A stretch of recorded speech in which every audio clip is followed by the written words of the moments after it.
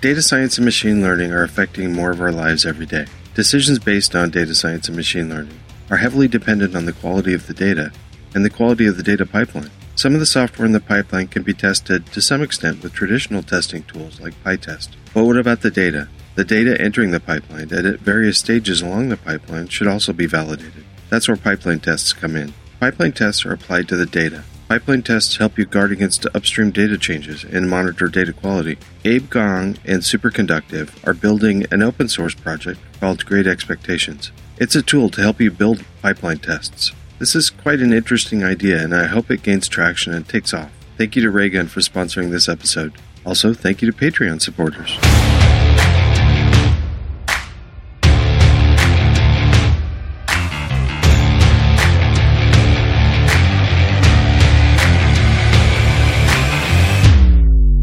Welcome to Test and Code, a podcast about software development, software testing, and Python. On today's Test and Code, I am super excited to have Abe Gong on the show. He's got a company called Superconductive. Abe, welcome. We're going to talk about Great Expectations and your company and what you're up to. But first, before we get into that, can you introduce who you are? Yeah. So I'm Abe Gong. I have been a data scientist / data engineer for the last, call it 8 years. Before that, I was in grad school and doing kind of the same thing on the side. It was fun in 2011 when we started calling it data science because there was this name for this thing that I did. So I love data. I'm especially interested in human-centric data. So healthcare, education, places where rows in your database are people. And by understanding them better, you can actually help people. Okay, and now Superconductive is your company, right? That's right. We've been doing healthcare data consulting for the last couple of years. And our goal was always to come up with a product out of that. We think Great Expectations might be that product. And the twist is I had never really thought about doing an open source go-to-market. And here we are, right? Using Great Expectations as an open source project to try and kind of find where a future paid product could come from. Okay. Well, let's just jump right in. Great Expectations is this super cool tool, but what is it and why do people need it? Good question. So the problem we're solving is pipeline debt. And that's technical debt that grows in data pipelines. And I think the simplest way to say it is if you were working on an API and you released it out in the public and you said, hey, I've got this great API, but there's no documentation and it's not tested and it's not stable, like the API is going to give different results at some point in the future, but I don't know when or how or why. We would all look at that and say, that's just unacceptable, right? Like that kind of API, like you can't build anything stable on top of it. But if you go and talk to people who are working in the middle of companies that have data warehouses and, there are flows of data moving around, almost none of that is tested or documented or stable. And yet somehow we all think that that's normal today. So, I call that collective set of problems pipeline debt. It's like just not doing the things you do to pay down technical debt in the rest of the software ecosystem. I love that term. That just nails it. Pipeline debt. There's a lot of cleanup that you do, but you just do that for your data and then forget that cleanup was necessary. Yeah, there's going to be a lot of debt, people forgetting what they did and what order they did things in. It's kind of the Wild West. There are a lot of things, just good practices in the software world that haven't yet made their way all the way into the data world. Right. So, so this pipeline debt. So how does Great Expectations help with that? The same way you pay down technical debt in a lot of other places, by bringing the system under test. So Great Expectations makes it easy to write rules to validate your data. And those are things like, okay, you've got a table. I would expect to have columns A, B, and C. And then maybe I'd expect column A to be of type int and B to be of type float and C to be of string. And then beyond that, you might say, oh, I also expect that the range of values in A is going to be between 10 and 90. And in column C, it's going to match some regex 90% of the time. And for all of them, maybe 2% missing values is the most you could have. Okay. It's like a search on your code, but it's on the data, right? Yeah, that's exactly right. And I guess I should have said this. The library is called Great Expectations because each of these assertions, we call it an expectation, right? It's an assertion about data. Do I have to write down all these expectations for great expectations, or can it infer them from like a set of data? So we have what we call data profilers in great expectations. And the idea is exactly what you're saying, that you give it a set of trusted data, and it can go through and come up with a pretty good first slate of expectations. So like if you want to get hypey about it, you can say, oh, with data, your tests will write themselves. I think that's overselling it a little bit, because there's always going to be specialized domain knowledge and kind of just understanding of what's important and what's not that you have to add on. But yes, we have made it so that you can infer a lot of the expectations from raw data itself. And there's a whole bunch of cool things that you've put in place within this that I wouldn't have expected to put in. Things like that you can say, I expect that all of the data in this, all the elements in this column to be within this range. However, I know that some of them are going to be outliers, so I want 99% to be in this range. Things like that. That's pretty cool. Mm-hmm. And then you said also you can allow missing data. The open source library has about 50 of these expectations, and we built these up partly just from personal experience and partly from just gathering suggestions from the community over the last couple of years. Usually when we kind of present on great expectations, people look at a few of them and then they start nodding and they say like, oh yeah, I remember all the hassle that I had with date-time formats, or, strings that have leading or trailing white space. They're just these problems that show up over and over again. And it's not that we've gotten every single one of them, but we've definitely collected a lot of the common ones and made it easy to write good rules for them. This episode of Test and Code is sponsored by Raygun. Save time with Raygun's crash reporting. Detect, diagnose, and destroy Python errors that are affecting your customers. With smart Python error monitoring software from Raygun, you can be alerted to issues affecting your users the second they happen. Raygun takes you to the exact line of code where the error has occurred and tells you how many times it has happened and exactly who has been affected. Have complete visibility of your app or website so you discover and fix errors and performance issues before your customers experience them. Raygun supports all major programming languages and platforms and can monitor both back-end and front-end code. Raygun also fine-tuned the filtering and notification control, so you can focus on fixing important issues and problems affecting the most users, not be bombarded with redundant notifications. It takes only minutes to set up. Try it yourself by going to raygun.com. That's RAYGUN.com.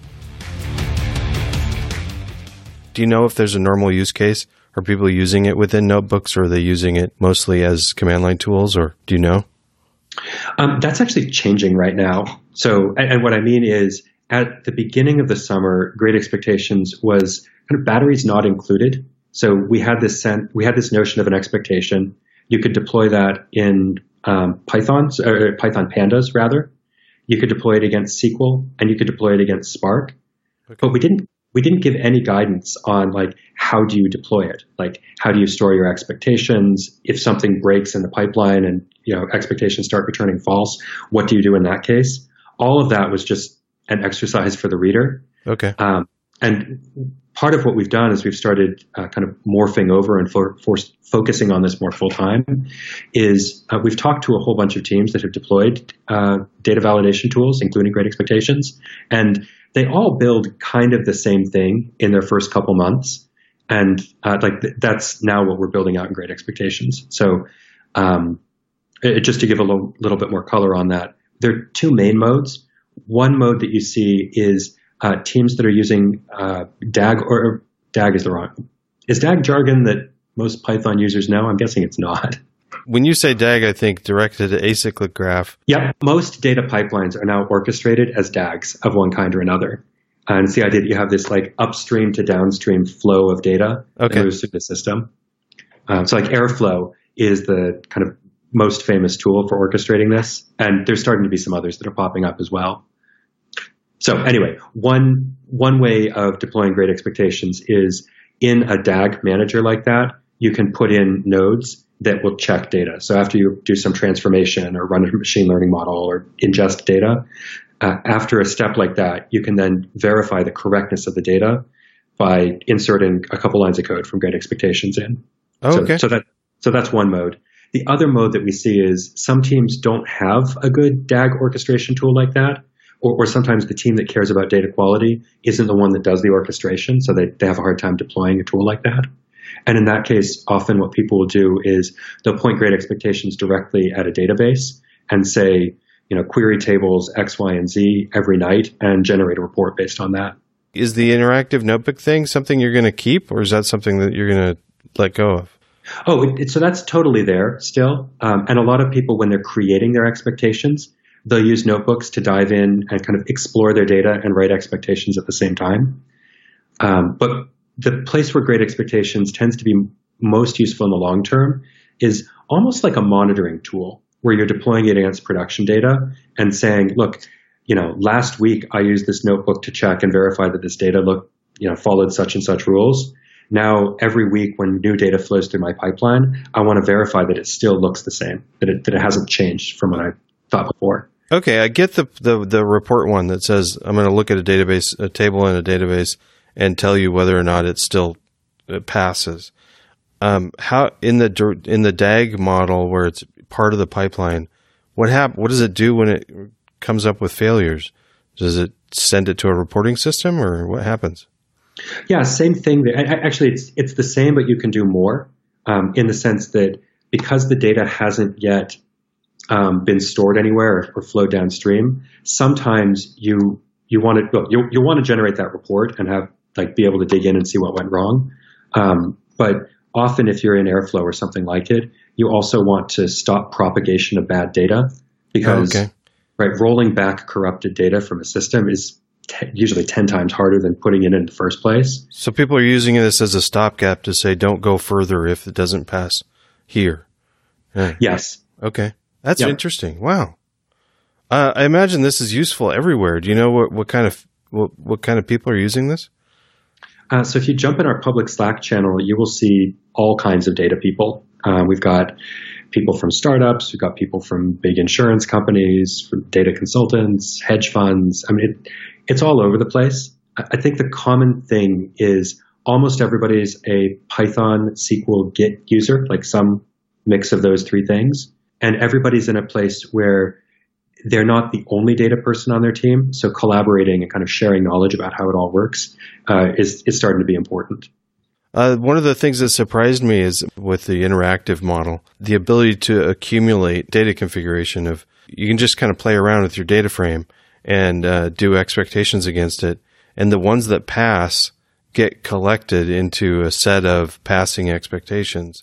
And then you can save that and use it later. Mm-hmm. The other thing that I really like is this ability to say some percentage of the data should pass. Mm-hmm. In the interactive mode, it still tells you what data doesn't. That's pretty cool. Yeah.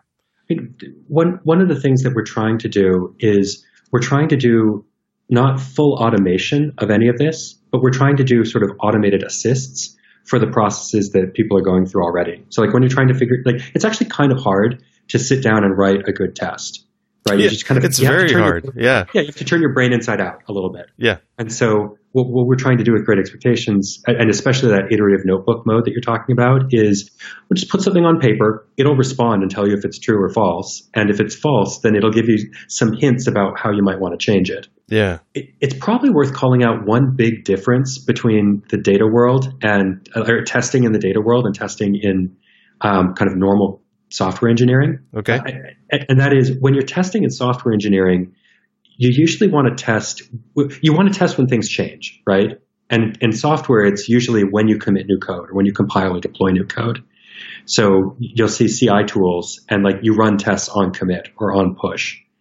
In the data world, there's this like interesting hybrid where yes, you change your pipeline code and like, yeah, you want to test then. But actually, the thing that changes a lot more frequently is the flow of data through the system. So in order to test when things are changing, you have to test at what we call batch time. So like when new data arrives, not just when new code arrives. Okay. So is there two different modes that you're working in? Do you use the Great Expectations tool within a pipeline where you're developing the pipeline or making changes to it? Do you put dummy data in then or something? you've gone exactly to the thing that makes it a little bit tricky. The thing that we see most people do first is they deploy it as kind of like a pipeline testing tool, kind of a monitoring tool that observes when data changes. And then as teams get more sophisticated about it, sometimes they go through and eventually they'll start to build out tests for when the pipeline itself changes. But just like you said, in order to do that, you need dummy data or snapshot data to do that. And there's actually a whole separate set of questions around like, okay, how do I build up a good library of positive and negative samples of snapshot data? You've brought up things like Airflow and other tools. Are these cloud-based things, or are they usually local? Or it is all over the place. Most of them are moving to the cloud now. And in the open source world, most people have pretty good control of the flow of their data from place to place. If you get into kind of more enterprisey world, there are some closed ecosystems. So like tools that don't talk very well to other tools, they make it hard to plug in other things. Great Expectations. You can use this even just in closed environments, right? Yeah, I mean, anywhere you can pip install something, you can run Great Expectations, right? So if you want to run it on your laptop, totally. If you want to deploy it to production, right, you Dockerize it and put it on a box in the cloud.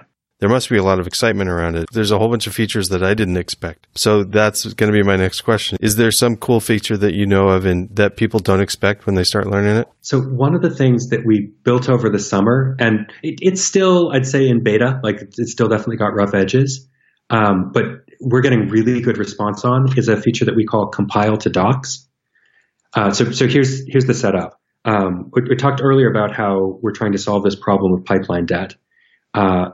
Some of that debt is because of lack of tests, but you also have a lot of debt because of lack of documentation. And people throughout an organization are always coming to the data team and asking them, "Hey, can you explain how this data works? Can you maybe even produce some docs on it?"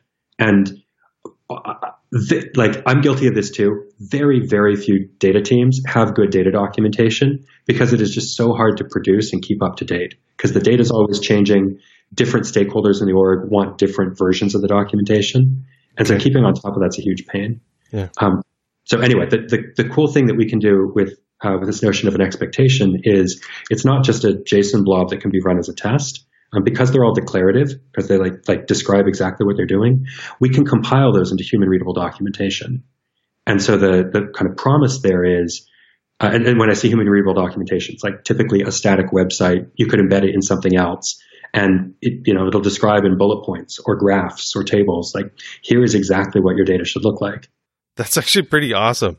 Yeah, it's really fun because the thing is, if you could keep your data docs up to date for free, you would totally do it. But the maintenance cost is usually such a burden. And in this world, if you're auto-generating your docs from your tests, then you know that as long as you're running tests, your docs are up to date because they're actually validated against the data last night. So the way we're saying it is your tests are your docs and your docs are your tests. And as long as you're running tests, your docs will never go stale. Yeah, that's pretty cool. More eyes looking at it to say, that shouldn't be a requirement for the data at this level or something like that. Mm-hmm. Yeah. Well, and especially because you can put it in English. There are an awful lot of people in most companies who need to understand how the data works, but they're never going to read a JSON blob, and they're going to have a really hard time parsing Python or SQL. And so if you can have, a thing that is code, like compiles to real tests and can be executed, but also is human readable for those non-engineer data stakeholders, it really opens up a lot of doors. Okay. Now we're working on it. I think everybody should be able to read JSON and Python and SQL, but we're not going to win that battle. Maybe in a generation or two. I know that there's some fun things in store for this tool. So tell me what's on the horizon. So I think the main thing that we're working on now is getting the first hour and the first day to just really be smooth and clean. Like I said, we built out a whole bunch of new stuff over the summer, and we've seen enough teams doing similar things that we're confident that those are the right things to build. But I don't think, if you go and download it today and dive into our docs today, I don't feel like our onboarding experience is super clean or intuitive yet. So that's stage one. It's just make it easier to learn how to use the tool. Okay. Beyond that, there's a lot we can do to kind of flesh out this notion of compiling to documentation. And also going back even a little earlier, this notion of automatically profiling data, there's a lot we can do to make those smarter. Like right now, they do a decent first cut, but we know that there's more to do, and we're definitely interested in pushing harder on those roads. The expectations are saved as JSON files, is that correct? That's right. Yeah, one of our core requirements is they all have to be serializable to something that embodies the code but doesn't, but is a serializable format and isn't like a pickled object or something like that. Yeah, so that people can review it and edit it, and that's nice. Well, and you can build viewers on top that know how to consume those objects and things like that. Well, this is exciting. I think that you're going in the right direction. I think the idea of making the onboarding experience great, I think that'll be really cool. Yeah, it's coming together. I mean, we've got a lot of really good people in the community giving us good feedback and telling us where we're right and where we're wrong. So, just give us a little bit of time and it'll polish up nicely. Data science and decisions based on these data pipelines is becoming more and more a part of all of our lives, whether we work with it or not. So making sure that actual quality decisions are being made because we're making sure that the data pipelines are clean. This is a really great thing for you guys to be passionate about, and I'm grateful for you to be here. Yeah, thank you. And I totally agree. It's a fun problem to be working on. Do you use other traditional software testing projects also to test the rest of the software? So we use PyTest pretty extensively within Great Expectations. So we're testing our tests, and they're actually tests of the tests of the tests. Just to do all the Russian nesting dolls there. Good job on picking PyTest. It's my favorite test framework, so it's good. Mm-hmm. We were in unit test for a while, and PyTest was just a little bit more flexible in some ways that we wanted. Yeah, I think it's a good choice. Well, thanks a ton for coming on. If people want to learn more, how do they find out?